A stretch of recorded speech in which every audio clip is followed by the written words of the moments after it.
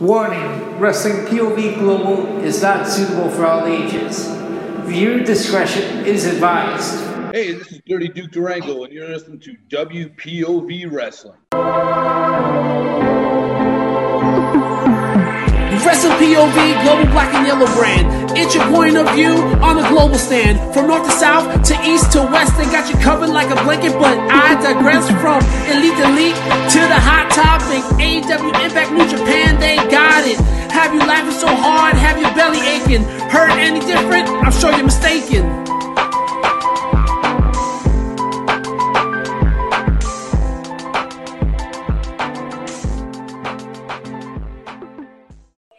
Hey folks, welcome to another edition of WPOV Global. I'm your host, the legend T. James Logan, and with me, my two sad sacks, I'm going to have to say, of guys, we had a great thing going here. We were winning, and now each of you come to here with your tail between your legs, and I'm not sure what I'm supposed to say. What do I have left? Is there anything left we can lose to the WPOV guys? I'm not sure.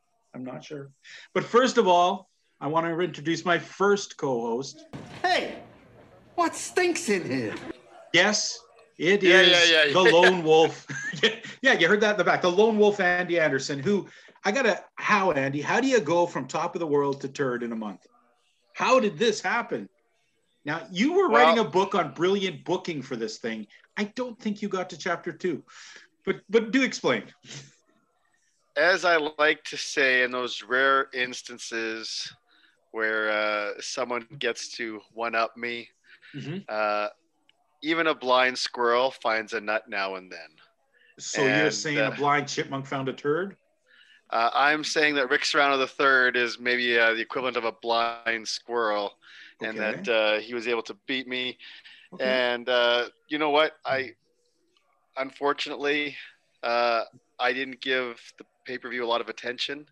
Had I given it a little more attention, I mean, there's a lot going on. It was Father's Day, so it was, a little bit of an afterthought.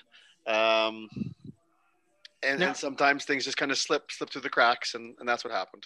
Now, I love you, Andy. You're my brother. You know that. And I when I saw that, I was brokenhearted when I saw that they gave you that award. Okay, and I don't want to be mean, but as my journalistic integrity has to make me ask. You say a blind squirrel sometimes can find a nut. Yes? Mm-hmm. So how many other blind squirrels ahead of you found nuts too? It was a nut finding day for squirrels. I'm only talking about the main squirrel. That's all. Okay. The fact that Rick Serrano, you know what? Anybody else can beat me, and that's fine. Yeah.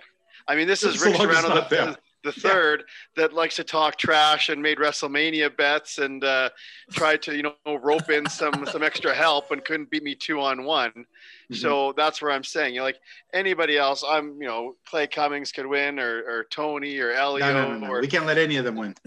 Any of our esteemed listeners. Yes. That's fine. So, I mean, really the only one that kind of sticks a little bit is Rick Serrano, but it is what it is. And yeah, you know what? All kidding aside, I was teasing.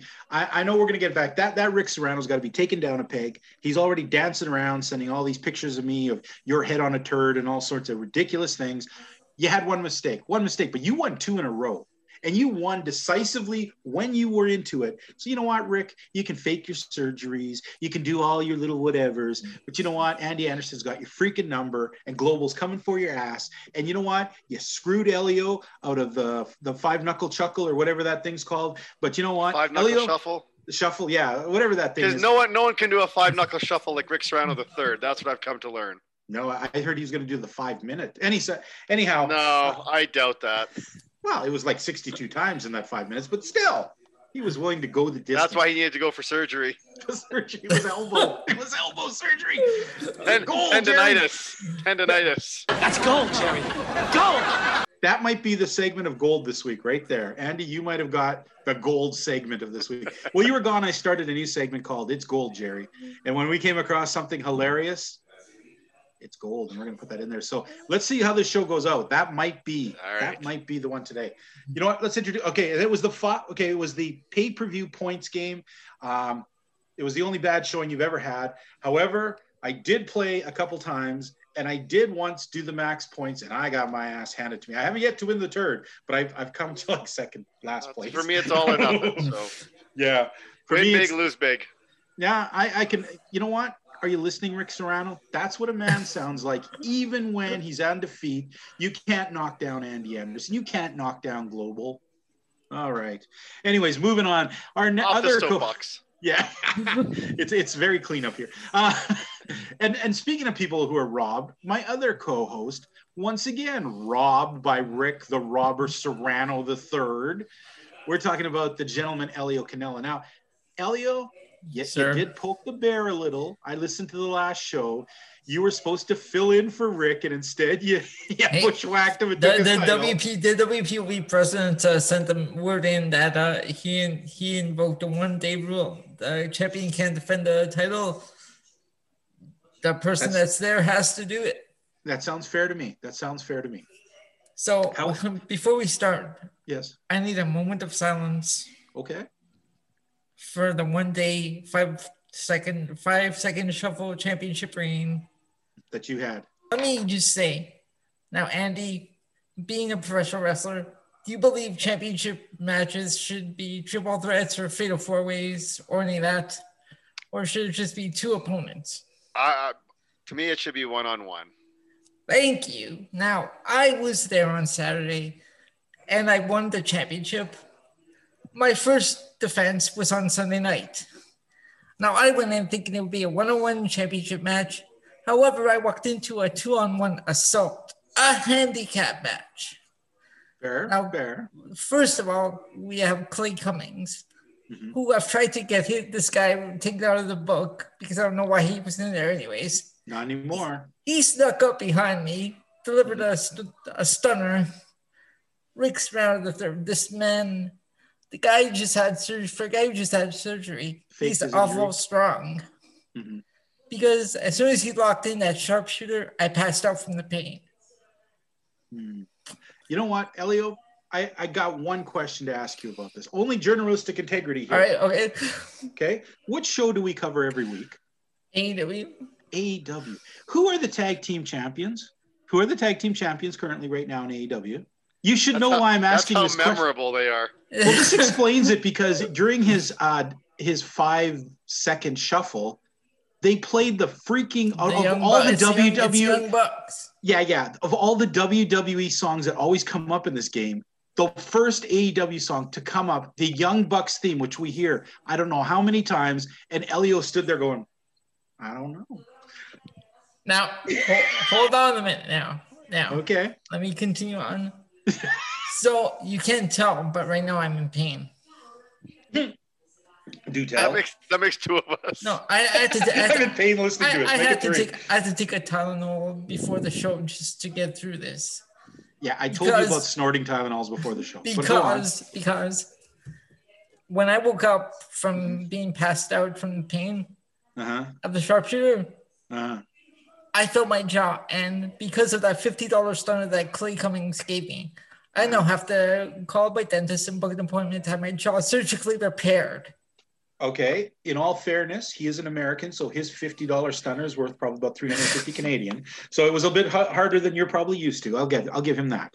Wow, you had both of you guys had rough weeks. I'm sorry to hear that. I'm telling you. Yeah. Now they're going to have to wire my jaw shut, so that's going to give me fewer words than I already have on this show. I don't even know what to say. You know what? Let's get into some wrestling because this is turning into an episode of Whoa. You know. So let's start off with Elite Delete. Now, Elite Delete. Sometimes people, when I put forward these questions, they say to me, "Well, why on earth would you put so and so? This person was on a main event." You're missing the point sometimes of Elite Delete. It's like in this iteration at this moment, is this person elite or delete? Right now, I'm starting to have some questions about MJF. And here's a dude that they keep showing us, yet how many times has this guy wrestled this year? Like, honestly, like 2, maybe 3 times in the entire year? How many times? That's how memorable it was. I don't even remember last time he was in there. Even like Double or Nothing was his last match. Yeah, I mean, all he does is occasionally show up in these multi-man matches. He talks a big game. He shoots his mouth off. He does his little stuff, his social media. And yet I was excited about this guy in the beginning. I'm like, finally, a villain, a real villain. But you know what? A real villain at least will get involved sometimes. A real villain just doesn't phone it in every freaking week and say, hey, don't forget I'm a villain. Look at me on social media, giving the finger to a little kid. I'm sorry. I'm not getting enough actual action from this guy to make him even part of the show.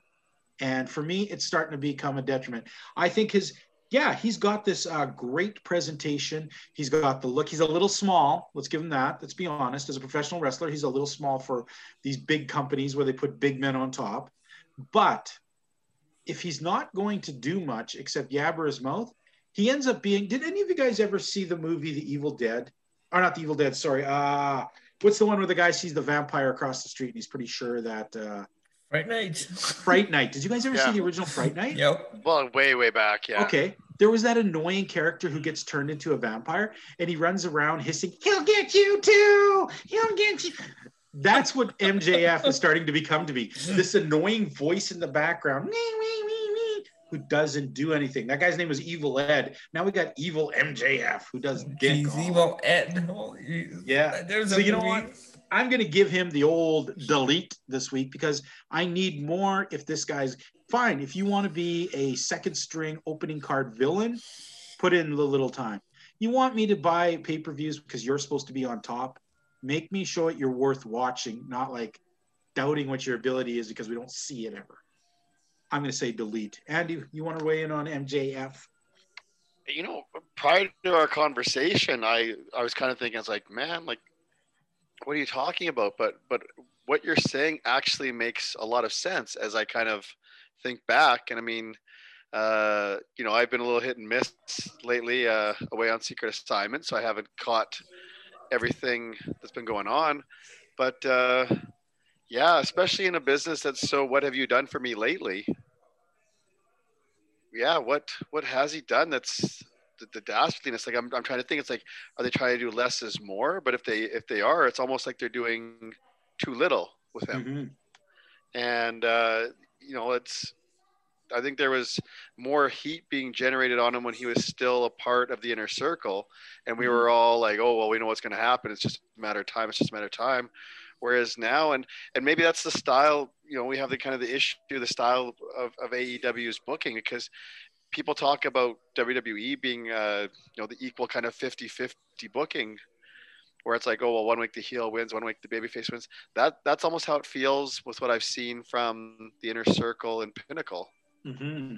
And, you know, right from the get-go, I was one of the ones that said, okay, you know, Pinnacle attacked them, they beat them down, they were gone for like a week, and then all of a sudden, Inner Circle got their comeuppance. They popped out of the bathroom, they attacked them, and to me, they haven't really had that role of like true heels that are, well, and maybe it's because AEW doesn't believe in heels, maybe that's the problem. Mm-hmm. So it, you know, where I was once, I was like, you know, oh yeah, it's an easy elite. I think I'm going to side with you and jump over just slightly onto the side of delete. Fair enough. How about you, Elio? What are you seeing here? Okay, when I see MJF, I just see the same character he portrayed in MLW. He brought over to AEW, and I've never really been a fan. And how many times does he wrestle? Every week he comes out, he just talks and does the same thing, doesn't do anything else. So I'm gonna go with delete. Okay. Well, you know what? We fed. This week, the computer broke down again, so I had to buy a new one. We have a new thing called the Regurgitator 3000. Regurgitator takes in information. This time, it took in all your guys' little votes and stuff, mixes it around, and it literally regurgitates numbers back at us. Okay. So I have on plastic gloves. I have on a splash shield. Let's turn on the Gerbulator. Okay. We have 70% of you that said elite, 30% say delete. Looks like maybe the worm is starting to turn a little for Mr. MJF. Still holding it up there, but you know what? We're the guys that are digging. We're the guys watching closely, and we're going to keep an eye on this because we're there for you people. You know what? Last week, Andy, this started off my first controversial pick for Elite Delete, where another one, and I just really wanted to. I know you didn't get a chance to listen to the shows. You've been on assignment. Right. You just got back in today. We actually put Adam Page on, right? Ooh. And I put Adam Page on, and I very much said the reason I put him on and put him on Delete was the fact that he is a great wrestler with a great look and sometimes great presentation, stuck in C-level comedy act, hanging out with a bunch of losers and hanging out with doofs who can't even wrestle on their own, yet he's the number 2 contender in the company. So for me, I thought, what this presentation they're doing with him right now, not enjoying the fake alcoholism or whatever the sad cowboy crap he was doing, not enjoying him hanging out exclusively with, you know what, sure, they're fun guys, but they're presented as the lovable losers, the Dark Order. So I said, I'm not digging this right now. I want more from Adam Page because I know the guy can deliver. And as it was, me and Elio went Delete on it. And the fans, of course, 100% disagreed with us. But I think sometimes fans aren't really seeing what we're talking about here. You know, we're not, I get it, man. Adam Page could be the guy who should be the world champion. But I'm just saying, stop right now and look what he's doing. Is this what you want your world champion? Hanging out with 10? -1 or whatever the hell that kid's name is? Like, seriously? Is that what you want out of a world champion? So I don't know, Andy. I can let you percolate on that one, or you can weigh in on it. But Adam Page is a struggle for me. You know what? I'll probably have to agree with you. And even going back to, you know, I just said about MJF and what have you done for me lately? Mm-hmm. I think the same can be said for Adam Page. I mean, 6-8 months ago, we were speculating like, oh yeah, okay, well, you know, Kenny Omega is going to win the title, and then Adam Page is going to be the contender because of the way this is going to go down, and you know, he's just going to, you know, we run nonstop and have all this momentum. And you're right, like he's kind of lost in the shuffle, kind of in it's almost like Angle purgatory because he's not really doing anything. And for the potential and what he can be, I mean, I get, okay, we only have so much TV time and you know, we can only do so much, but he was one of the guys that they seem to be pretty invested in early on. Yes. And yeah, he's cooled right off. And don't bear in mind, he was the first guy to fight for the belt when it was crowned. He fought Chris Jericho in the very first title match for that belt. You know, he was the other contender for it. Now today, I would be they say he's the number 2 contender, but if he showed up next week as and they said, oh, he's getting his shot now against Omega, I'm having a hard time buying that they're going anywhere with this guy. Yeah. It's I just don't see it. You know, on the flip side of it though, they pulled the same crap with Kenny Omega where they made him just look like a nobody. And then they just turned up the heat 1,000 degrees and steamrolled us with this new character. So let's hope that's going to happen. But we've also seen guys like Lance Archer and other guys who presented hot at the beginning and just fell off the face of the earth. Just about anybody. Yeah. No, unfortunately, I agree with you. All righty. Well, you know what? Let's move on to our hot topic of the week. And our hot topic of the week, it ties in with one of the matches that came on here today. And I don't want to actually talk about the actual match. I want to talk about our feelings of what we saw from Brock Anderson when he came out. And we're talking just exclusively what you saw of Brock Anderson. And I'll go first to start it off. I felt it was interesting, yet underwhelming. I felt his presence isn't there yet. He's got a weird shape. Have you noticed that? He definitely needs much more upper body to what he has. I mean, he has that Anderson from the gut down sort of deal, but he's very pale. He looks like a guy. He looks like your accountant cousin who got off this, who was, you know, came in for a thing. He kind of looks like an Anderson. His wrestling I liked. He slowed it down. However, sometimes he really slowed it down. And, but that's the kind of thing though, in all for a guy who's bear in mind, this is his first match. let alone like his first match on Dynamite. This is his first match. And I'm going to say that I see a potential in him for sure. You know, he definitely, he's right now, he's by no means a superstar, you know, but I'm going to say this is a guy I think, you know, get a bunch of solid dark matches in, maybe have him on the other show, a little more training, definitely needs a tan, and a lot more upper body work.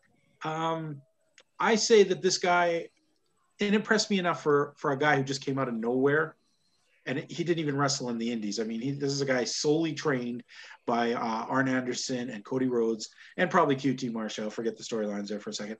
The whole thing coming out of the Monster Factory. Yeah, I'm going to say, or Nightmare Factory, sorry. I'm going to have to say that I wasn't over exuberated, but I thought he did pretty darn good for a brand new guy. Anyone else want to weigh in on this? Elio, do you want to go? I think he did. I think he did fine. Yeah. But being this is his first match, I think he should go to Dark Elevation, get some wins, get like some in-ring work, get some practice, get some seasoning, boy. Like just like Isn't Ryan Nemeth another one that they just put on? There's another guy who needs a lot of work. They just threw him on Dark in his first match, and yeah. Wait, are you saying that sometimes AEW may have the habit of throwing anything against the wall and hopefully it's going to make stick? No, I'm not saying that at all. What? Where did you get that? Andy, overall impression after Brock Anderson match of him? Definitely green. Needs more experience. I think, you know, and there's not too much that I'll disagree with what you said.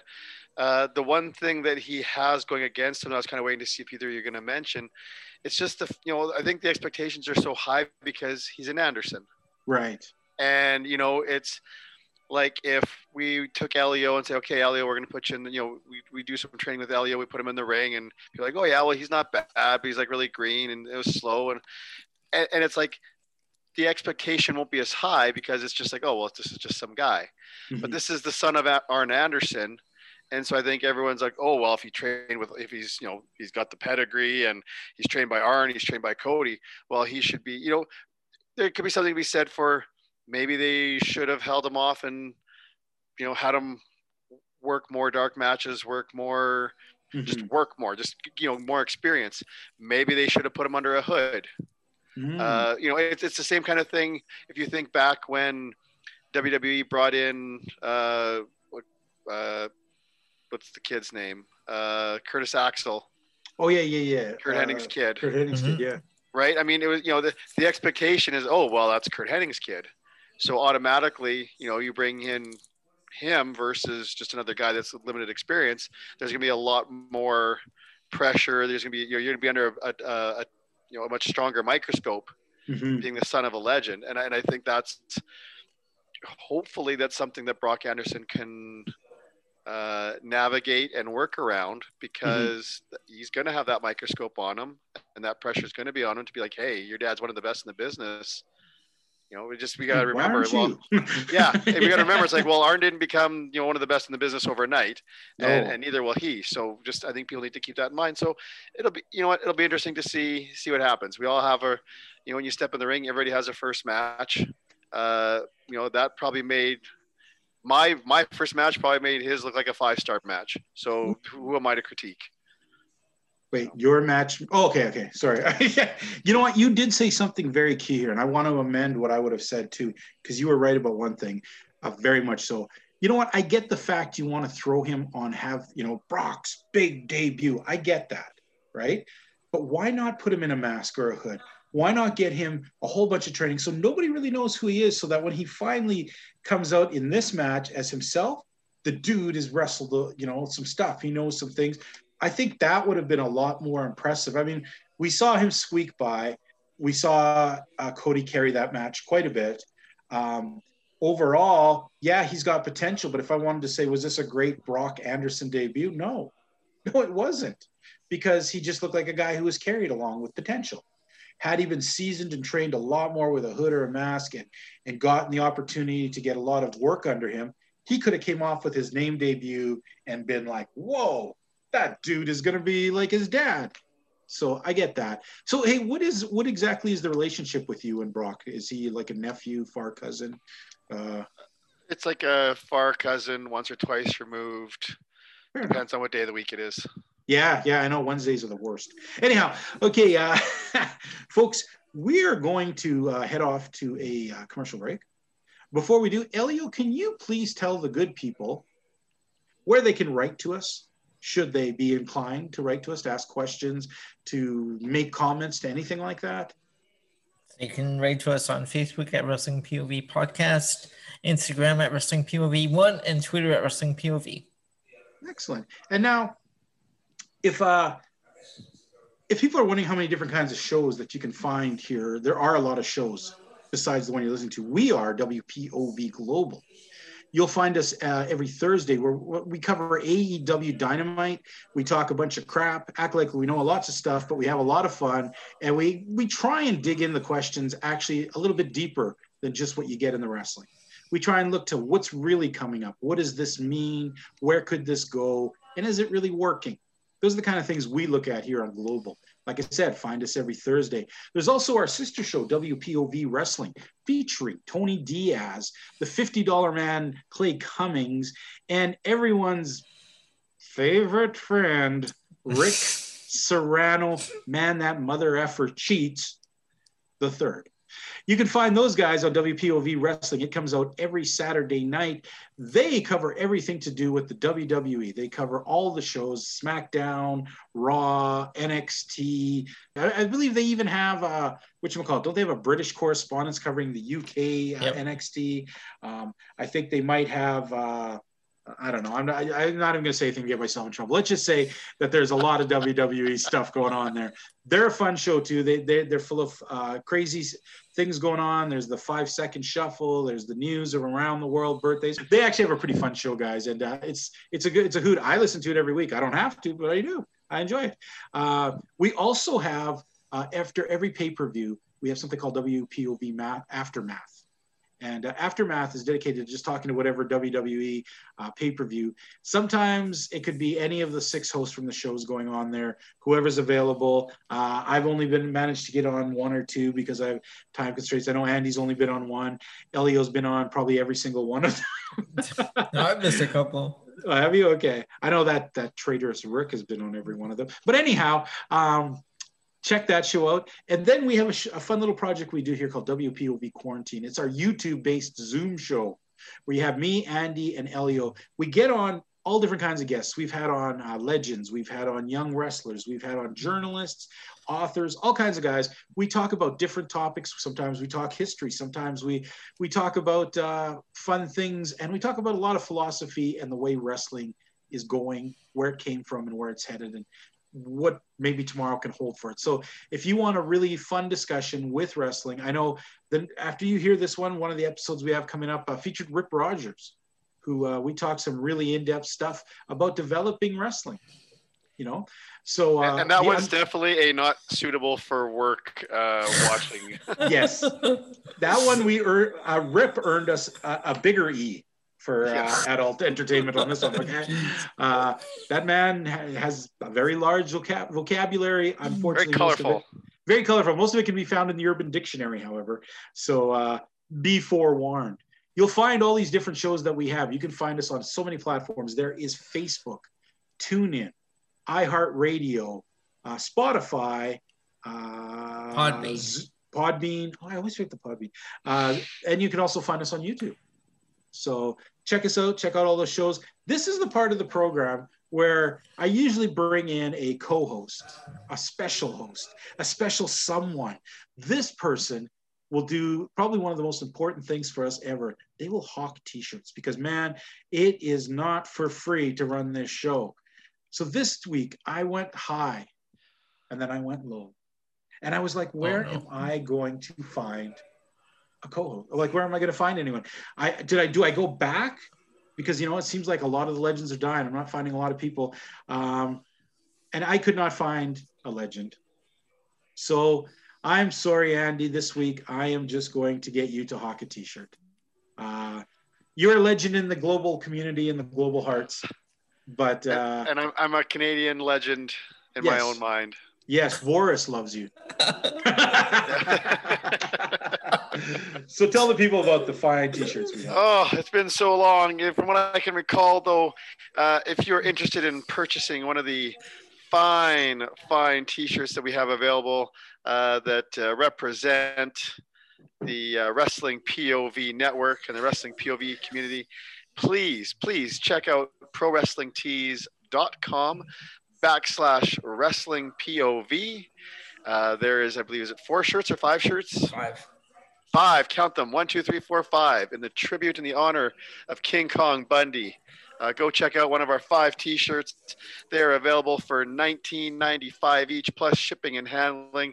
Sometimes if you check around, Pro Wrestling Tees has some deals on, and sometimes they give 10% off or 20% off, or some free shipping within the continental U.S. for all our U.S. listeners. So there's 5 shirts. Take your pick. It'll make you cooler than you already are. And we'd love to, you know what? Get one of the T-shirts, get 2 of the T-shirts. Put one on yourself, put one on your dog, put one on your girlfriend. Hopefully your girlfriend's not your dog, and send them in to us, and we'll put them up on our sites. All right. Excellent. Thank you, Andy. Great job this week. You know what, folks? We are now going to go take a quick little break. After that hiatus, we're getting into some AEW. Say it. Dynamite. Hello, this is the top guy, Griffin McCoy, representing Young, Dumb, and Broke, and you're watching WPOV Global. Hey, folks, we are back. You know, it's time to get serious. We got the extra caffeinated Diet Coke. We've got some Hostess cupcakes. It's time to get down to some goddamn dynamite.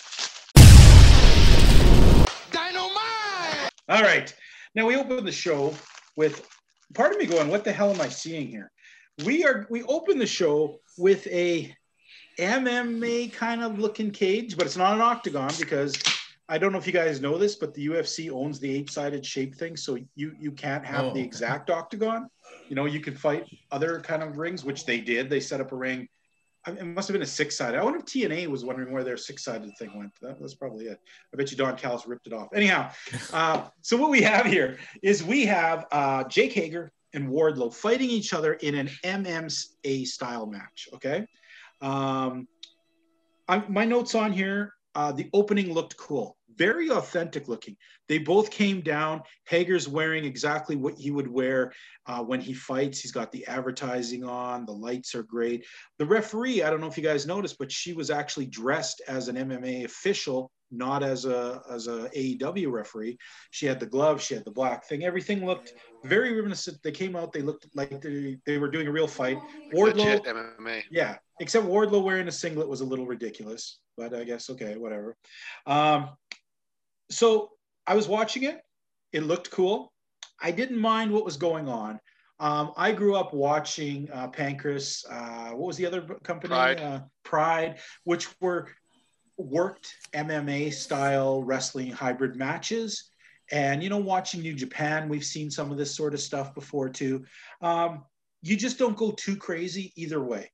You don't go too wrestling. You don't go too MMA because let's face it, as much as some wrestlers can make some punches look okay, you can't get wrestlers to do real MMA looking things. It looks kind of, they're not really trained to fight like that. And it's a struggle.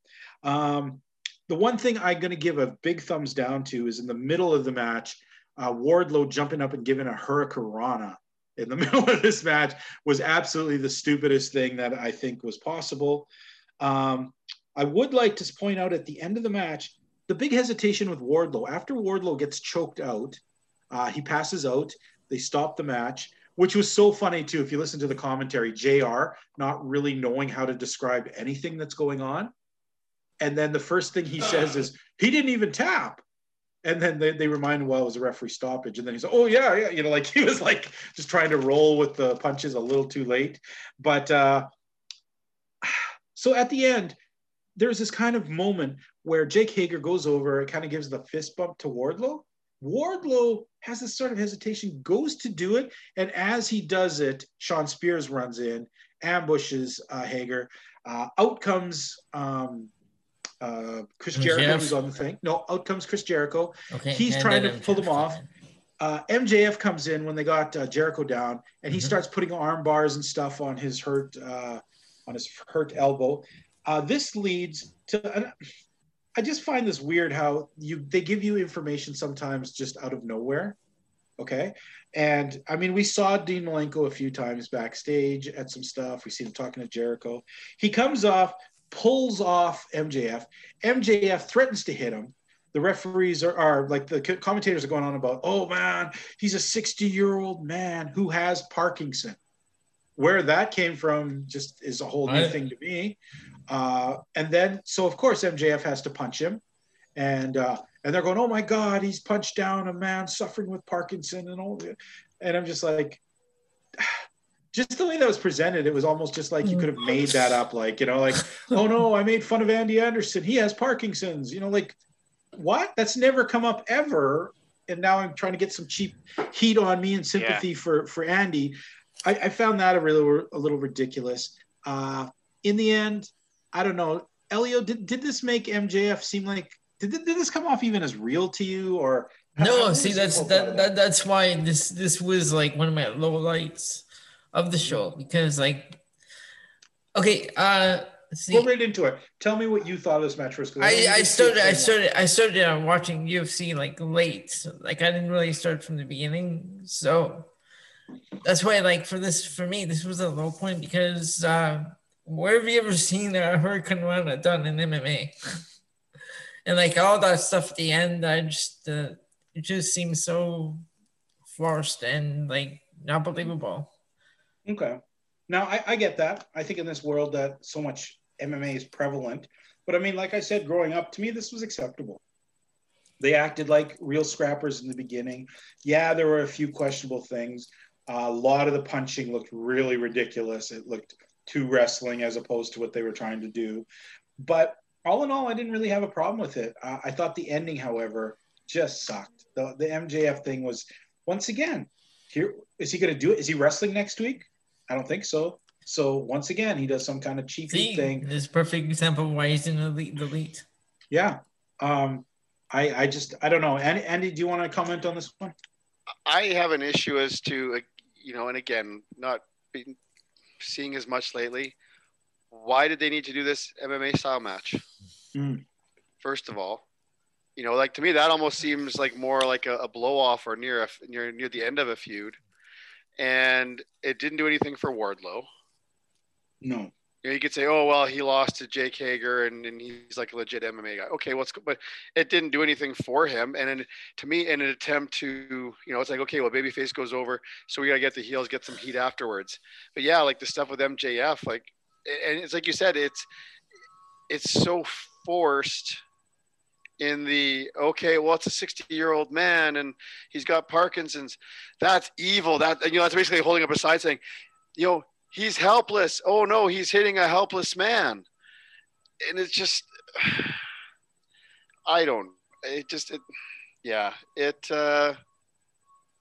again, like to me, like it comes to way that's like, oh yeah, well, here's like another week where, it's another wasted week of the Pinnacle not really getting heat or showing why they're the Pinnacle. Like to me, and again, I hate playing fantasy booker, especially if I end up getting a turd award. But man, it wouldn't have been more heat if somehow they cheated. They helped Wardlow cheat so that Jake Hager loses. Like maybe that's the the old school. We got the towel with the chloroform or something. It knocks out Jake Hager, or you gimmick something up or something like. But just it's like, okay, well, yeah, well, he beat a big tough guy that's not really an MMA guy, so that's pretty cool. Okay. So it's just, yeah, I don't know if it's trying too hard or maybe my mindset. We talk about kind of being more of like an older school mentality, but it just it's to me like it's just kind of treading along with the Pinnacle in the inner circle, and this didn't really do anything to further like it. You could say, oh well, it's like it's drawing things out. It doesn't mean that's good though. Yeah, exactly. I think one of the two things really quick. What do you guys think of this? And I don't know. At first, I wasn't sure how to take it, but I found it very annoying this week especially. When MJF does his usual shtick, then he does this thing where he stops, like he's shocked at what he's done, and then he stops and just starts going, he starts smiling like, yeah. I don't find that, I don't know, it just doesn't work for me. I don't know.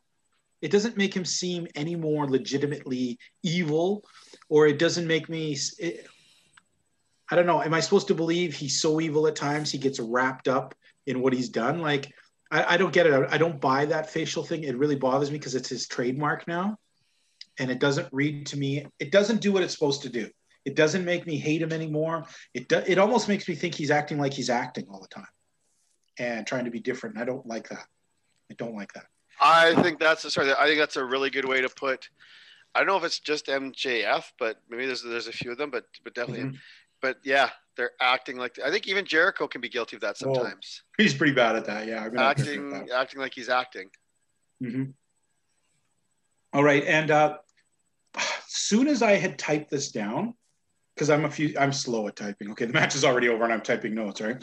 And soon as I wrote Wardlow hesitation that I saw, the announcers hit it over the head bluntly. Did you see the hesitation? And I'm like, okay, so it did serve the purpose of reminding us, because remember, wasn't it just a while ago where Wardlow was wanting to kill MJF, and then he was reminded that I own your contract and your family, blah, blah, blah, blah, blah. Yeah. And then they acted like nothing ever happened again. That never came up again. And this was like a brick in the face to remind us that maybe Wardlow isn't such a bad guy. I don't know. But it was very unsubtle. I don't mind the commentators pointing stuff out, which is their job. Yeah. But when you hear them yammering about a little point, you know that it's a talking point they were told to hammer home. So I guess we're going to expect Wardlow eventually to somehow turn on MJF. So I guess that's an interesting thing. We move over next to a promo, which I got to say, very surprised with.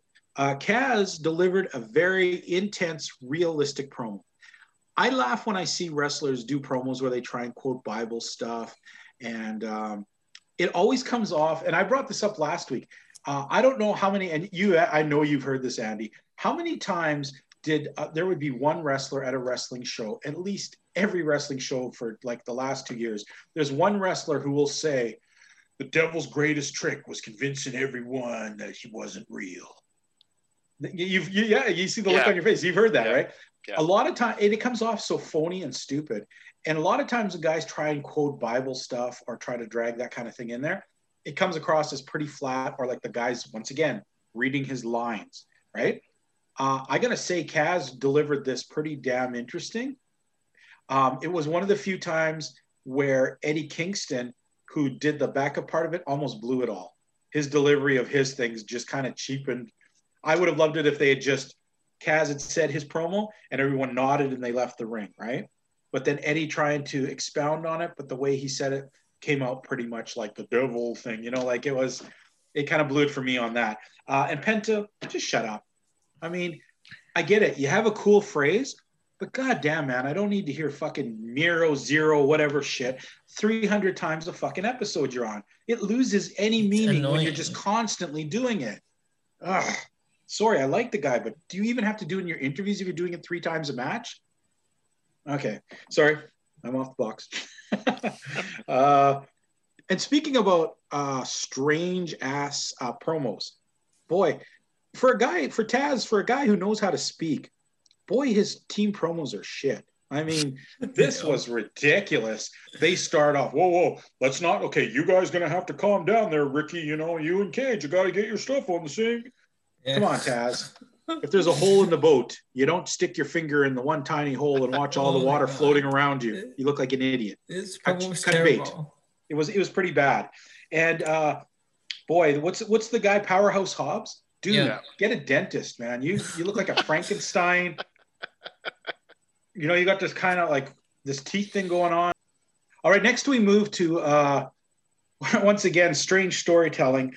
Scorpio Sky and Ethan Page against Darby Allin in such a bad setup. Like, I wish you'd been here, Andy, as we were talking about the setup for this, because I mean, last week's setup for this match was basically, we had like 2 weeks ago, you have Scorpio Sky and Ethan Page. Darby, you never would have won that match if it hadn't been for Sting. Yeah, we want you to find another partner and we'll take you on. And it's just like, let me get this straight. You guys are a legitimate tag team. And you're complaining that you lost to this team, but you'd beat the one dude if he went and found someone who he didn't really tag with. Okay, first there you look like morons, but okay. But then it gets even stupider because not only does Darby Allin tell Sting to stay away, he decides, no, that was it too. How did that work? They somehow coaxed him and got him into a, what do you call it, like a handicap match. Mm-hmm. And instead of him being the superhero and making himself look good by saying, I'll take these two jerks on, they kind of maneuvered it around where it kind of like he had to accept the fact he was taking these two jerks on. So such a blown opportunity for this setup here. It didn't make Darby look like a bigger hero. It looked like, whoa, man, this guy's got to take two guys on. Not like he's mad. He's going to get some ass kicking, Yeah. Didn't like that presentation. What the hell is Men of the Year? They keep coming out and calling themselves. What does this even mean? Did you guys know? Men of the Year. They call themselves the Men of the Year. Ethan Allen and Scorpio Sky, or Ethan Page and Scorpio Sky. What is Men of the Year? Did I miss something along the ways? I've been away on assignment, so I got nothing. I must have missed that part. Yeah, all of a sudden they're talking to him like this is the name of their thing. Does it mean something? Do they just call themselves that? Is this their team name? I don't know. Guys, you got to actually win some big matches to be the men of anything. So whatever. This match, for what you would expect from a Darby Allin match, was kind of there. There was nothing spectacular about it. It was interesting when Darby took out the zip ties and zip tied Ethan Page's legs together and threw him out of the ring. So he had a few minutes where he could go after Scorpio. That was interesting. But he recovered pretty damn quick. Cut those things. I love how there's nothing under rings, but then whenever you really need it, there's a toolbox with just about like every tool you could possibly need there when you need it in a match. So he cuts himself out, gets up, and they kill Darby. So I'm like, what was the point of this? I mean, okay, correct me if I'm wrong, Andy, but as a big villain, right? Is it really a big talking point that you and your buddy beat up a 150-pound dude, that it took the two of you to do this? Is this something worth bragging about? As a heel, yes. You're still going to find, honestly, it is, because to me, that's the thing where it's like, on a very simple level, we kicked Darby Allin's ass. We did this and this. Mm-hmm. And then you come, and you feel as a heel, you're justified and you're believing in what you did. And then you have someone like you'll be like, yeah, but it took two of you and he's 150 pounds. Yeah. Well, that doesn't matter, but that doesn't matter. It's to me, it's pretty textbook heel stuff. So it'll be interesting to see kind of where they go from that. Like, I totally understand what you're saying, but but that's kind of the rationale though, right? It's like, that's how you deflate it is, well, yeah, but it took two of you guys to beat one guy and he's like $150 soaking wet. Well, yeah, but we kicked his ass and we did this and we made him go cry back to his mama and he's never going to come around again. And that type of stuff. So that's how I'll give it to him. All right. Like I said, though, match wasn't really that interesting, which is kind of I'm going to say the theme of this show. It was all middle of the road stuff. Nothing to make you really mad, but at the same time, nothing was spectacularly interesting either. But we'll get on to it. I will say this, though. I mean, 9 times out of 10 with those type of matches, let's be honest, the babyface almost always finds a way to win. Yeah, it doesn't happen very often that the heels win over, which makes me chuckle. And I'm granted, I'm not a Darby Allin fan, and I'm not going to say this, and I'm not saying this for that reason, but I'm kind of interested now to see what they do with this, just because of the fact that these heels actually won. Okay, I'm kind of the flip side of like, oh God, now we have to see more of this, because I just was not impressed with that. I want them to be a team that succeeds. Yeah. But they should be out fighting teams. Yeah. Like, screw Darby Allin. Go out and try and get yourself into contention for some belts, idiots. Like, I don't want to see them continue with Darby Allin, and not a knock on Darby Allin. I want to see Darby Allin doing other things too. I just don't. I think this is an ill-fitting feud that it really took the heat out of it that they lost to Sting and Darby the first match clean. Yeah.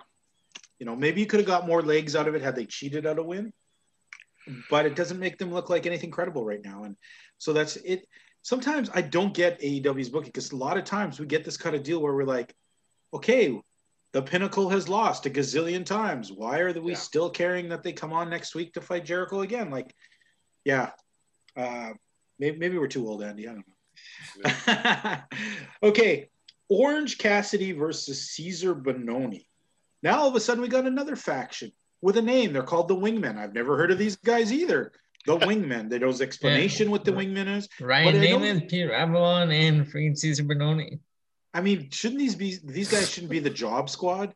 I mean, these are the losers who lose every time. If they were the Job Squad, we'd be getting on them for not having an original name. Original idea. No, what I mean though, they are the Job Squad. These guys never win.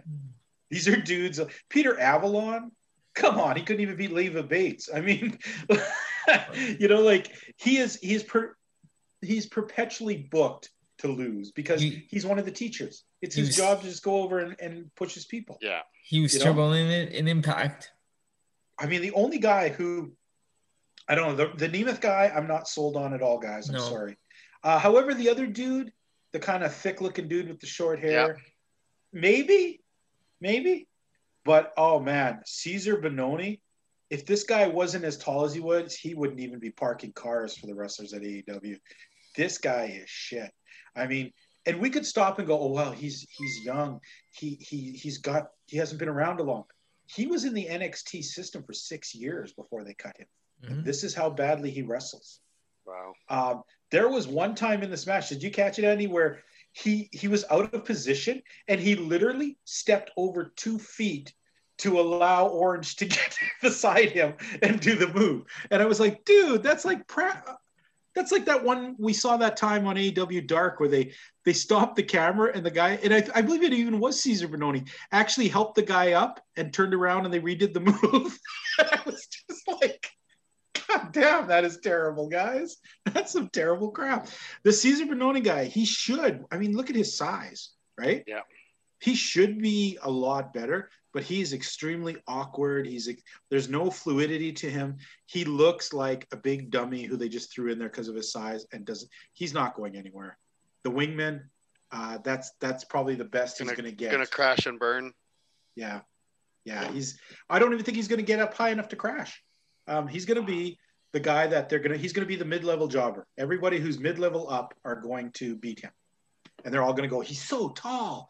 And he'll do 1 or 2 very awkward looking power moves and they'll beat him and they'll be like, oh, he beat Cesar. Well, you know what? Cesar Bononi's not shit. So it doesn't matter who he beat. Go beat Marco Stunt. At least that guy knows how to do a Hurricanrana. You know what I mean? Like, yeah. As much as we make fun, and I'm going to say this, as much as I make fun of Marco Stunt, this dude, because of his lack of skill, polish, and look, man, I put him on the same level as Marco Stunt. Like, I don't want to see this guy. This guy should be on Dark, jobbing to the Dark, guys. There you go. Mm-hmm. You know, don't put him on Dynamite. It was such a disservice. I don't know how many times he moved around in the ring, realized he was out of position, very openly moved over a feet or 2 so Orange could get a move in. It was, and then what was this junk where they throw Orange out and then they spray tan on him. Makeover. And they're doing makeover mid matches. And it was really ridiculous because Cesar Bononi had Orange Cassidy set up and he threw him over the top rope. Orange Cassidy still had his hands in his pocket when he went over the top rope. That's his gimmick. I'm going to say Orange Cassidy has really improved as a wrestler to me. I do enjoy his wrestling when he gets going. I wish he'd slow down on some of the stupid hand things. One of my notes here says the best friends are the worst friends in the world. Okay? Worse than Hulk Hogan? Well, you tell me, Andy. Next week's hot topic. What would happen if you came out to wrestle and you brought your little entourage of friends, okay? And they're supposed to watch your back, and you're fighting a guy who has his little entourage of friends, right?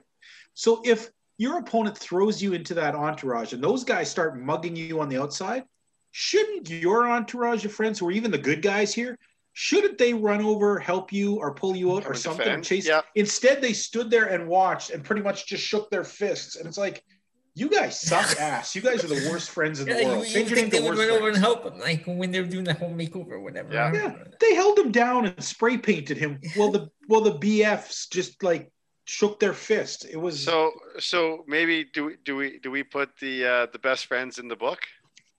Oh yes. They are okay.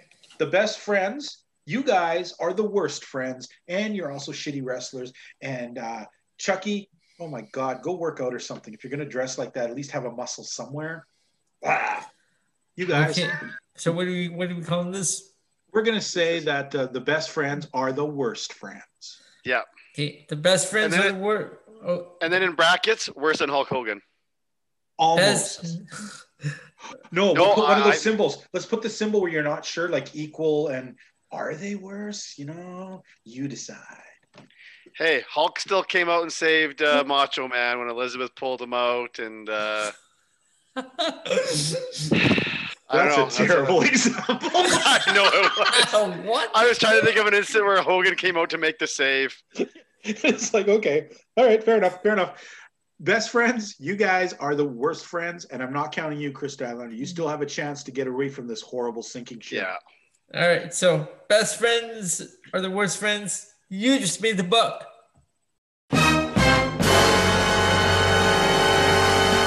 You know what does scare me about that whole situation, Andy?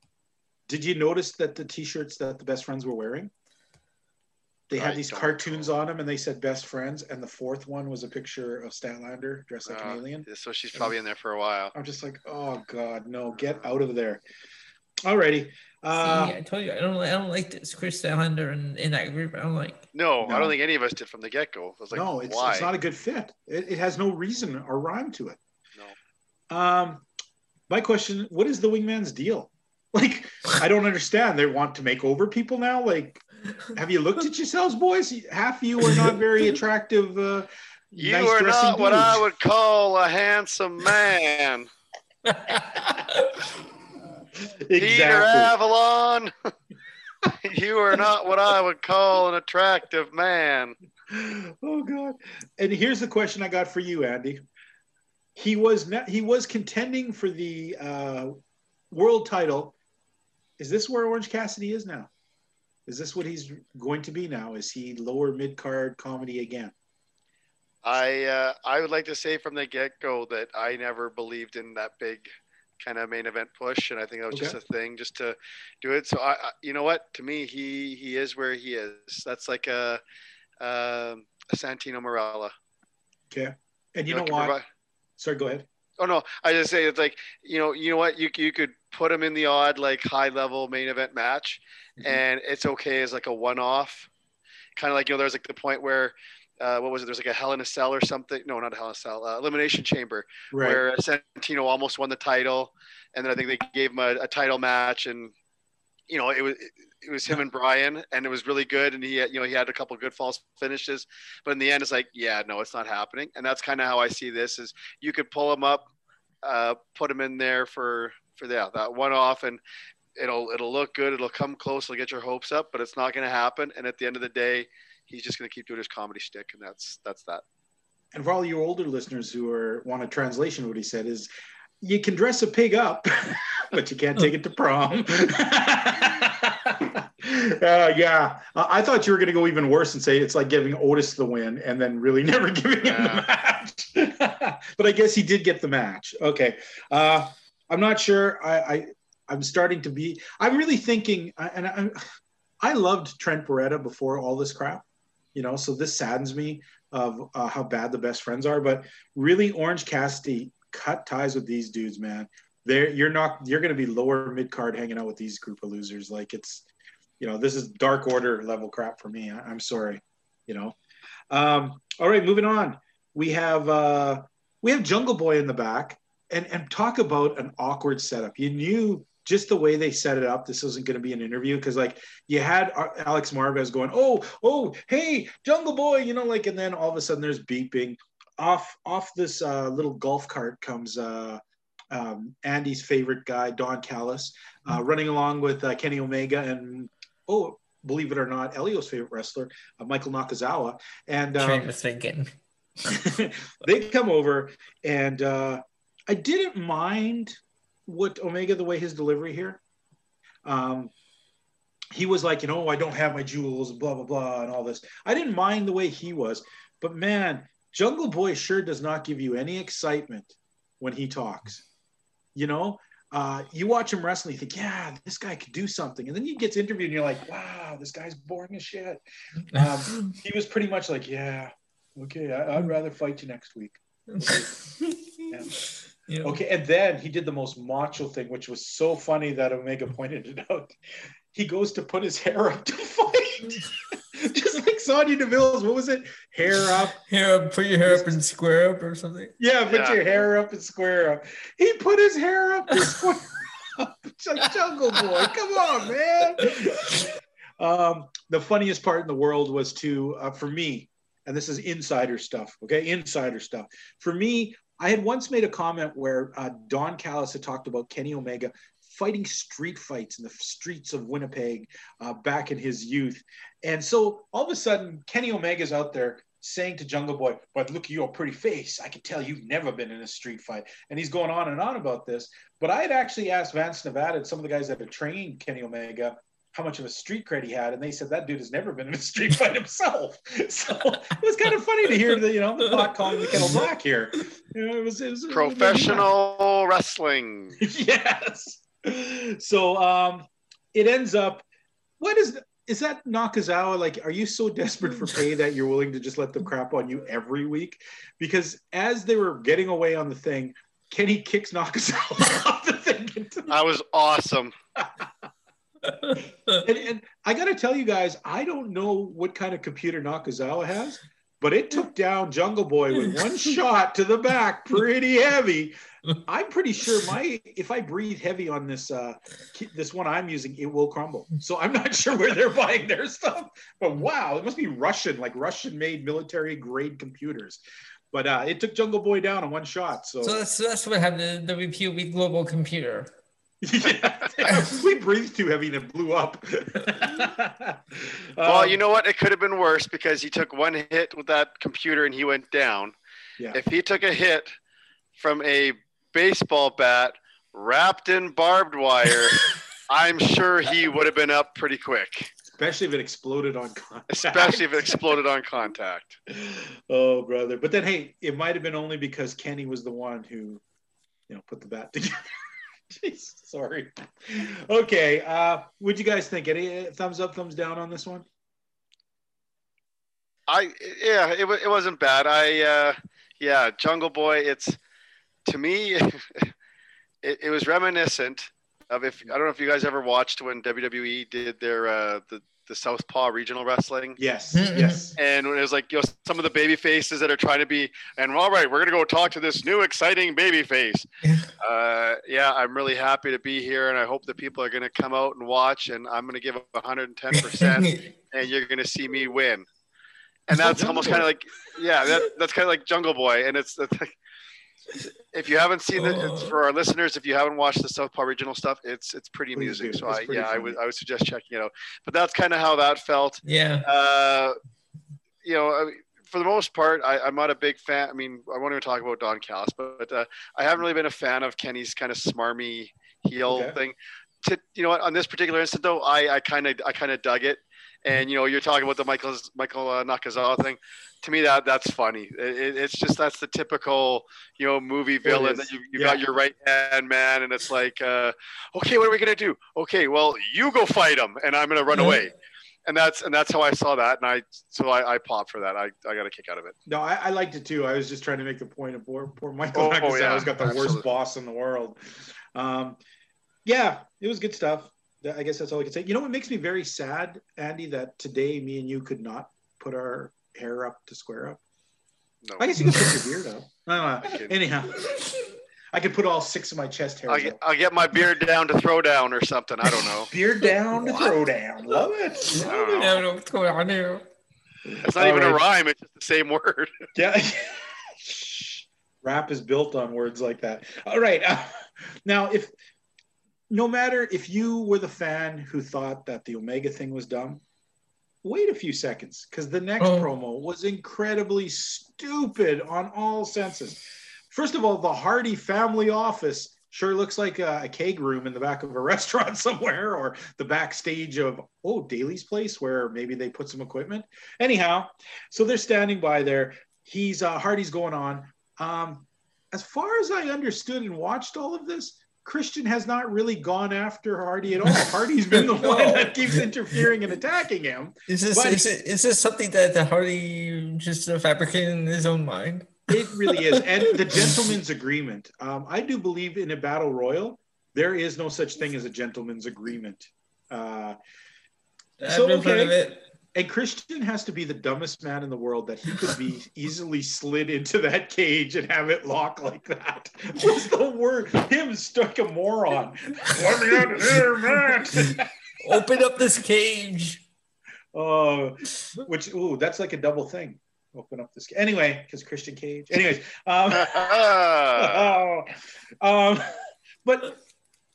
how does anyone like?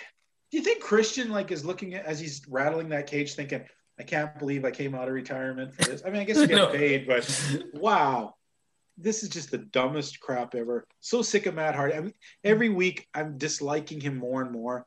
If anyone has Don Callis heat or X-Pac heat, for me, it's Matt Hardy now. Yep. He doesn't contribute anything. He's just like, get the fuck off the TV. We had it with your shit. Anyone else? Anyone else think this was cool? And does anyone give a shit now that Matt and Christian are going to fight each other? Like, do we even care? I mean, I don't. Do any of you guys care? No. I don't think the crowd cares. All right. Next, we work on to the one of the featured matches. Cody and Brock Anderson featuring, and I love how now QT Marshall has everyone calling him QT Marshall, which is pretty funny. They actually joked about it quite a bit, the commentators. Jim Ross kept saying to Tony, don't say it, you're only going to enable him, which was funny. And then Tony acting like the battered wife syndrome with, well, as long as I don't say anything, you'll leave me alone. I'm like, what, Tony? What do you mean? He's never even threatened to hit you. Like, don't get it. Okay. Anyhow, so Cody, Brock Anderson taking on QT Marshall, Aaron Solo, who I think when they look at the pictures, when they do those still pictures, he kind of looks like they took Damian Priest and compacted him into a smaller man. He looks like a small man. Maybe I'm wrong. The things I had on here, the match was kind of boring. It slowed down an awful lot at times. Cody being his obnoxious Cody self, once again. The only problem I had at the end is I wrote, who gives a fuck? It shouldn't be like this. It wasn't a strong enough to debut that I would have went, yay, Brock Anderson. But at the same time, it was like, are you guys not sick of this Cody versus QT side? Like, I mean, they're a bunch of nobodies fighting a bunch of other nobodies. Cody's the only person of any note here, and we're all damn sick of seeing him. So I'm not getting anything out of this. You guys, anyone? I don't have much to add. One thing, we talk about debuts, and again, I realize the level of inexperience of Brock Anderson, and you guys know I'm not a big Jade Cargill fan, but I remember, seeing her for the first time with the match with Shaq and Cody and Red Velvet. I remember being more impressed with just her look. With that, with that match, with her work on that match, than it was kind of, because I think that was the first time I saw her work. Yeah, and that to me was more impressive than Brock Anderson. And I mean, and again, I'm not a Jade Cargill fan, so. And let's face it, the Arn Anderson style. I mean, as much as we can put him in this thing of like, oh, he was a horseman, blah blah. He did not have the most exciting style to begin with. I mean, I remember matches back in WCW. Yeah, he'd eventually wear the guy down and stuff, but it was those matches where you sat and watched 5 minutes of him wrestling, and then he'd have an end move. It wasn't high energy. He wasn't the guy who came out there and had the crowd in his hands. He was a solid hand. He was a superstar because there were 3 superstars around him, and he was their enforcer. So I don't know what they thought we were going to get out of that kind of match, because he did wrestle very reminiscent of how his father would wrestle. But that isn't superstar exciting type style of wrestling. That's some good grinder. heavy, you know, Cesaro type wrestling. You know what I mean? Where you know the guy can go, but you know he's never going to be the world champion sort of deal.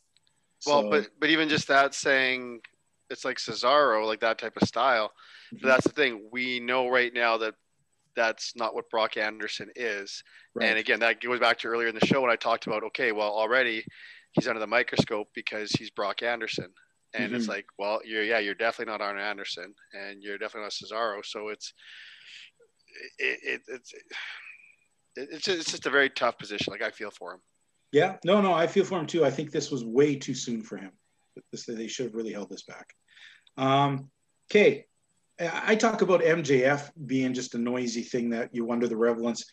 What about Archer?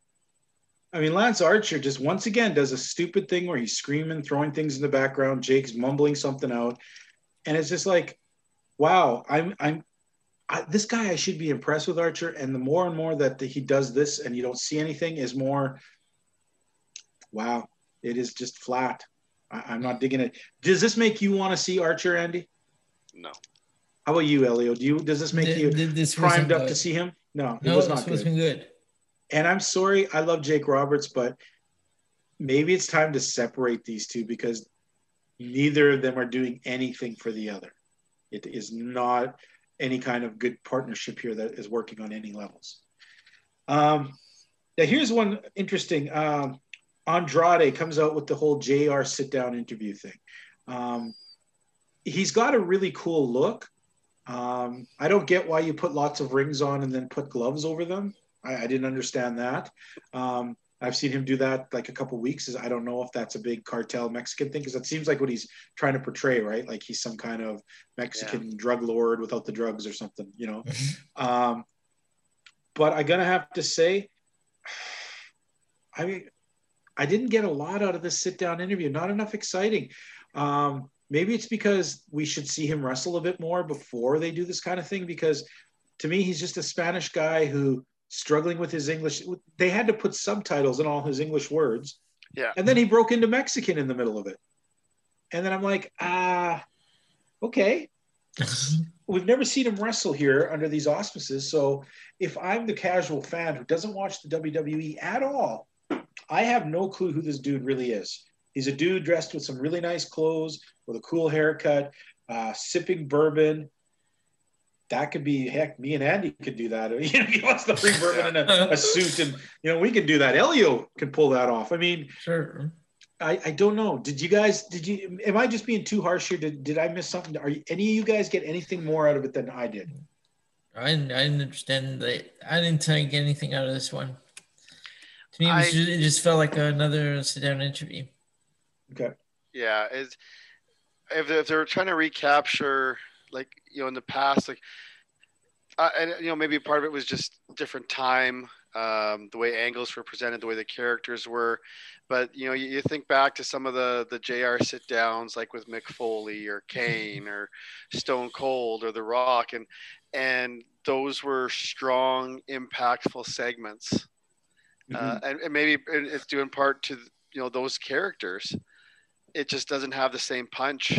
And it's like, to what Elio said, it was just like an interview. It just happened with JR. Then, like, oh, well, you know, this big sit down with JR, and we had something dramatic come out, or there was some you know, major character development. It's just not there. Yeah. And let's face it, you know, the law of diminishing returns, right? I mean, at one time, the JR sit-down interview was something special. This just didn't even come off as anything. Even JR didn't look like he was all that keen about being there, you know? I find that a bit... Maybe this is something that needs to go away for a while. And then maybe when somebody who does something where everybody needs to know what that guy's about, you bring that shtick back. But it came off pretty flat for me, and that's too bad because I really hope the best for Andrade. I know him from NXT. The man is very talented. I know him back in his days with CMLL, and he can do a lot. So I'm hoping that we'll see it. But what a bad feeling, especially being linked up with Vicky Guerrero. She is at best mid-level stuff, you know. I don't see him going to the top. You know, I would have loved they've used Penta as manager. Yes. Wouldn't that guy have been a lot cooler? All right. We'll get to that. Why they still have him hang out with Penta if he doesn't talk anymore. But okay. Okay, here we go, guys. This is my greatest example of what I was talking about last week in Elite Delete. Adam Page giving just a terrible promo, hanging out with the Dark Order in the back. You know, they're asking him serious questions. He wants to talk about John Silver's arm being better. Oh, 10 gave a great match. Ooh, so-and-so's jacket looks cool. Like it really looked like he was digging at the end to take any spotlight off him, which intrigued me a tiny bit because I wrote down he really dodged the question about the championship. But as I'm typing that and they've clicked away, they hit us over the head with, wow, you sure dodged the question. So I'm like, okay, that was no subtle nod there, I guess. Please, Adam Page, you are so much better than this. You got to throw this Drek off you. This is not good. It's making you look like lower mid-level guy. You should be. You're the number 2 contender. Boy, you sure don't look or feel like the number 2 contender in this company right now. Next, I wrote down on my notes for this, Penelope Ford submitting Julia Hart. I wrote down pretty girls in a pretty ugly match because, boy, this was not a good match. I think just watching it, I couldn't help but think this should be Dark. This would be great for them to be on Dark. They have so many other girls who are a little more seasoned. I don't think it would have been bad had you put either of these girls in with a girl on a higher level that they could have worked with. But they're both, like, Penelope Ford barely wrestles. Julia Hart's 19 years old. She's only been on wrestling for like 3 months. You really think this is a good idea, no matter how attractive they are, to throw that ugly of a match on there? Because, boy, they just struggled so hard in this. You could just see them trying to do things, like exceeding what they could actually do. I just felt bad for them after a while. And I felt this was the fault of the bookers because they should not have been fighting each other, especially maybe on Dark, but they should not have been fighting each other on Dynamite. Andy, what did you get out of this match? I mean, I didn't take notes. It doesn't stick out of my head as being as ugly as you said it was. I think I remember being more impressed with Penelope Ford. Yeah, because we've seen her do some horrendous shit in there. At least she didn't fall over. So she was, that she was doing all right, but otherwise it doesn't really stand out for me. So I'm not going to say too much more. Anything you want to throw in there, Elliot? No, for me it was just okay. Nothing really stood out to me, but yeah, Julia Hart, like you said, she's 19 years old. So she needs a lot of work. She should be on Dark. And did you notice she was doing a hell of a lot of cheerleader stuff? Yeah. You know, the stuff that doesn't really work in wrestling. Oh, it's great you can do all those flips, but you don't do anything into the flip. You just do a few flips and then go and wrestle. Send her to Dark to get like more experience. And then the one thing I don't. Sorry, go ahead, Andy. Oh, no, I was just gonna say, like if you want to have her on Dynamite on TV, just have her, seconding Varsity Blondes. Yeah, that's it. And then let her work and cut her chops on Dark and other stuff like that. Next, the part here that, boy, this is the one part that I hated the most, is Miro coming up. First of all, don't attach yourself to this Kip Sabian crap anymore. Like, get away from that. Go attack somebody. That's cool. Yeah, I get that. But then they've been presenting him as this great monster, which has been awesome the last couple of weeks. Yeah. But then, like, Brian Pillman went toe-to-toe with him, and it only ended as a pull-apart? No, that should not have happened at all. I agree. Brian Pillman is a tag team wrestler who rarely wrestles on his own in this company. Mm-hmm. He should not be going toe-to-toe with the AEW champion who they're presenting as this giant killer. The TNT champion. Yeah, TNT, sorry. I keep messing that one up. The TNT champion. But yeah, I did not like this. I don't think it was a good use of Miro. Andy, am I wrong here? No, I agree. I'm, I don't mind Brian Pillman. So I was junior. I love the guy. Yeah, cheering him on. But happy to see him get the opportunity. But I agree. Like that, this to me should have been, if they were going to have this attack, this was a beat down, and then you have a beaten Brian Pillman, like, have him down and hurt, and it's like, oh, you want to attack me like this, and how about we, you want to be a real man, you want to be a real champion, I'll challenge you to a match like this, do it that way even versus, like you said, going toe to toe, because it's he's a tag team wrestler. And I mean, Miro's a monster. Like, it shouldn't he's not the caliber of wrestler that you're going toe to toe with a monster who's your second champion. Right. Exactly. Elio, anything you want to throw in there, bro? Yeah, this one, I didn't like Miro coming out at the end. It was just then Brian Pillman's a tag team wrestler, like you said. You shouldn't be the way they presented this wasn't good. The whole pull apart. What I thought was extremely funny too is, do you remember the last couple of weeks that they've shown the Varsity Blondes? They've really been focusing on Griff Garrison. Yep. And then all of a sudden he was just like laid out in 2 seconds. And they went after Pillman, and it was like, well, you just told us all these last couple of weeks, this is the potential breakout star here. But now Brian's jumping up. So confusing. Next we go to, I don't know, is this bad guy versus bad guy? Are they trying to turn Britt good guy here? But Britt's in the back. She's being interviewed. In comes Vicky Guerrera with her, excuse me, garbage going on. The funny part about this is she comes in, she demands a match for, get this, her and Nyla Rose. She is going to get in the ring next week with Nyla Rose. That's going to be bad. Well, let's not forget, we also have Rebel, who's acting like she can't wrestle or shit either. So I guess they're there to counter each other, like they're the whatever. But not once did Britt really act like a good guy here, which got me even more confused, because Nyla Rose and Vicky are definitely not the good guys. So is this just another bad guy versus bad guy thing? Because let's face it, Britt has been playing the villain for a while. She's not a good guy. And Nyla Rose has never been a good guy. So I'm not sure how that's going to work. Andy, you shut up now. Don't make me laugh. We'll see how this goes. We'll see how this goes. I'm not even think I'm looking forward to seeing this match, to be honest, guys. Maybe Britt and Nyla might have been a better thing, but this matchup, just not. I don't know. Yeah. Anybody? Any of you guys want to see this? No, I'm not looking for. This is gonna be bad. Okay, all right.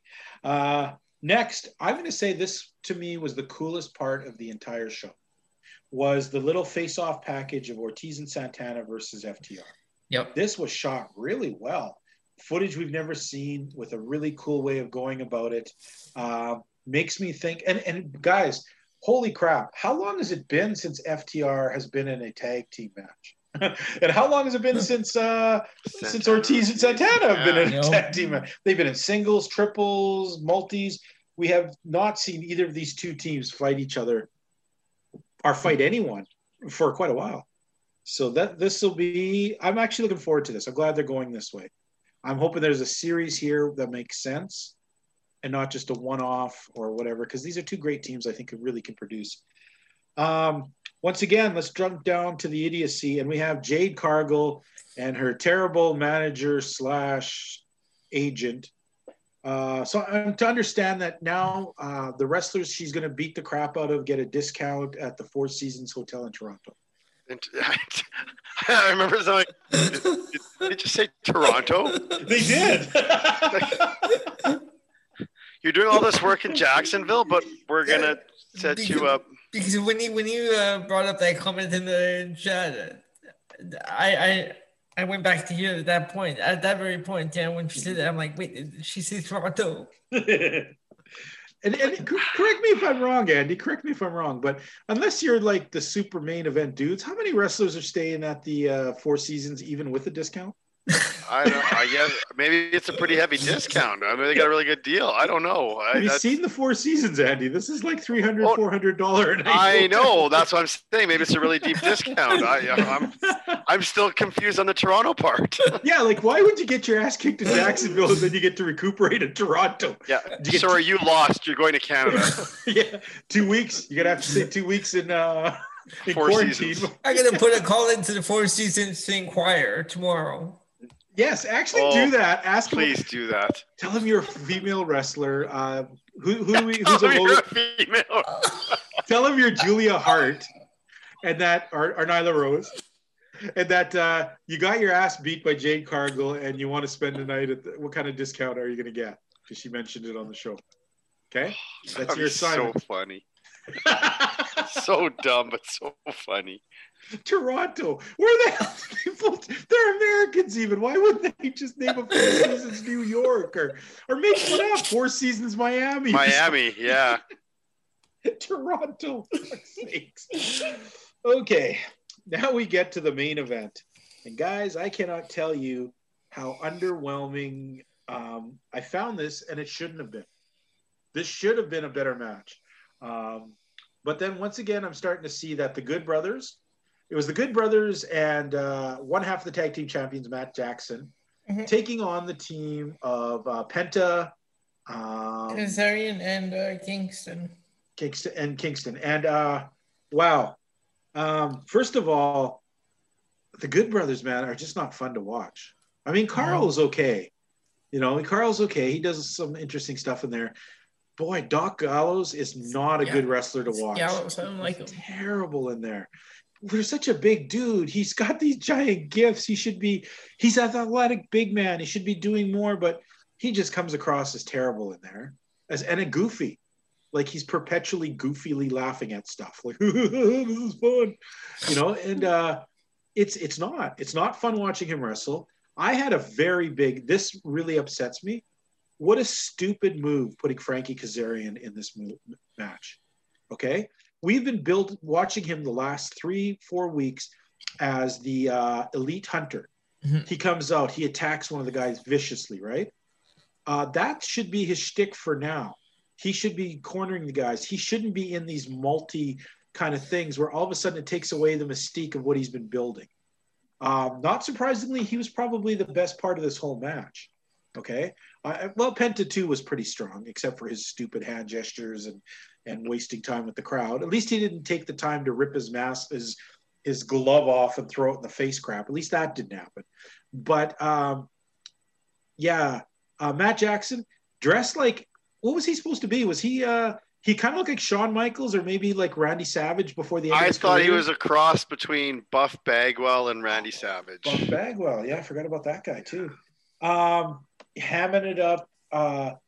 There was with this potential of what this match should have been, guys, I could barely remember much of it because it was so damn boring. Yeah. They played a lot of it's indie, and it's what people expect in indie multiple man matches is wrestler A hits wrestler 1. Wrestler 1 puts his finisher on B. B puts his finisher on 2. 2 puts his finisher on C. 1 comes back in and everyone gets their thing and you go around. They kept doing that kind of crap. And it's like, that is so indie-rific. I get it. That's why you go to the indies to see guys develop. You get to see those cool moves. On the big time is not the place to be doing that sort of stuff.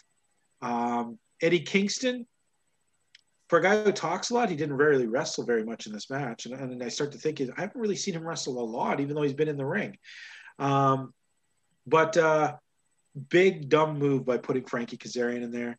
I think it would have been better to put Pac in there, right? Or Pac, put him in there. Have Kaz run in and do the attack like he's been doing, right? But that's another thing too, is there, if you want to make this character, it's kind of cool, but I think you're on the edge of it not being cool because he's attacked a lot of dudes, but nobody has any lasting damage. Even Nakazawa, who he looked like he brutalized, was back the next week with his computer doing his stuff. So is he really the elite hunter, or is he the elite jumper? I don't know. Take away his mystique. And I thought that was bad. Guys, I think... Yes, okay. I'm trying to rack my brains of actually who won this match. I'm pretty sure that didn't Nick Jackson scratch something in the face of one of the guys? Oh, it was icy Penta. Spray or something, yeah. He put in Penta's mask, right? Put in his face so Penta couldn't see, and they took the win.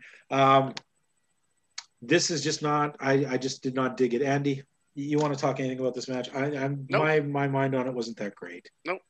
No. I got that. No. All right. I'm going to say, looking over this entire card, We didn't have infuriatingly terrible AEW like we've had the last 2 weeks. 2 weeks ago, I was like pissed off, mad how horrible it was. Last week, I was like, yeah, it's pretty bad. This week, it was like, middle of the road. It could be a lot worse. Could have been last week. If I have to be honest and go through this, I'm going to give it a C because it wasn't horrible. It was sort of middle of the road, maybe a C plus. Yeah, I'll give it a C plus. And I don't mean the Drake because I wouldn't share that, especially with those guys. Screw you, AEW. Anyways, Elio, what are you going to rate her this week, baby? Yeah, I'm just going to go with the C. The C? Yeah. All right. Andy? And I will see your C and add one more. Ooh. So we're looking at right around hovering, on that midway point. Not great, but definitely what you don't want to see when you're starting to advertisers. A 5 out of 10 isn't always the best. So guys, we have a lot of cool stuff coming up in the next little while. We've been doing a lot of cool quarantines. We've got a cool other stuff coming up. Next week we won't know the schedule yet. We're going to hammer this out because we have AEW doing a special show Saturday. Then they do go their regular Wednesday show. So we're going to have to try and compress 2 shows into one. I do know that for the live show of Wednesday next week, me and Andy most likely will not be able to be there. You can probably look forward to Rick Serrano the third and Elio for sure on that show. But other than that, anything you guys need to throw out there before we get going? I appreciate the break being on assignment. It was refreshing. Where did you end up going? Parts unknown. Man, say hi to Kane next time you're there. I forgot to say that back. I heard an interesting story about Kane, which I can't really tell you guys, but it was fun. All right, folks, you have yourselves a great night. Andy, say good night to the people in Stampede Wrestling style. In the meantime, and in between time, that's it. Another edition of WPOV Global. Bye-bye now.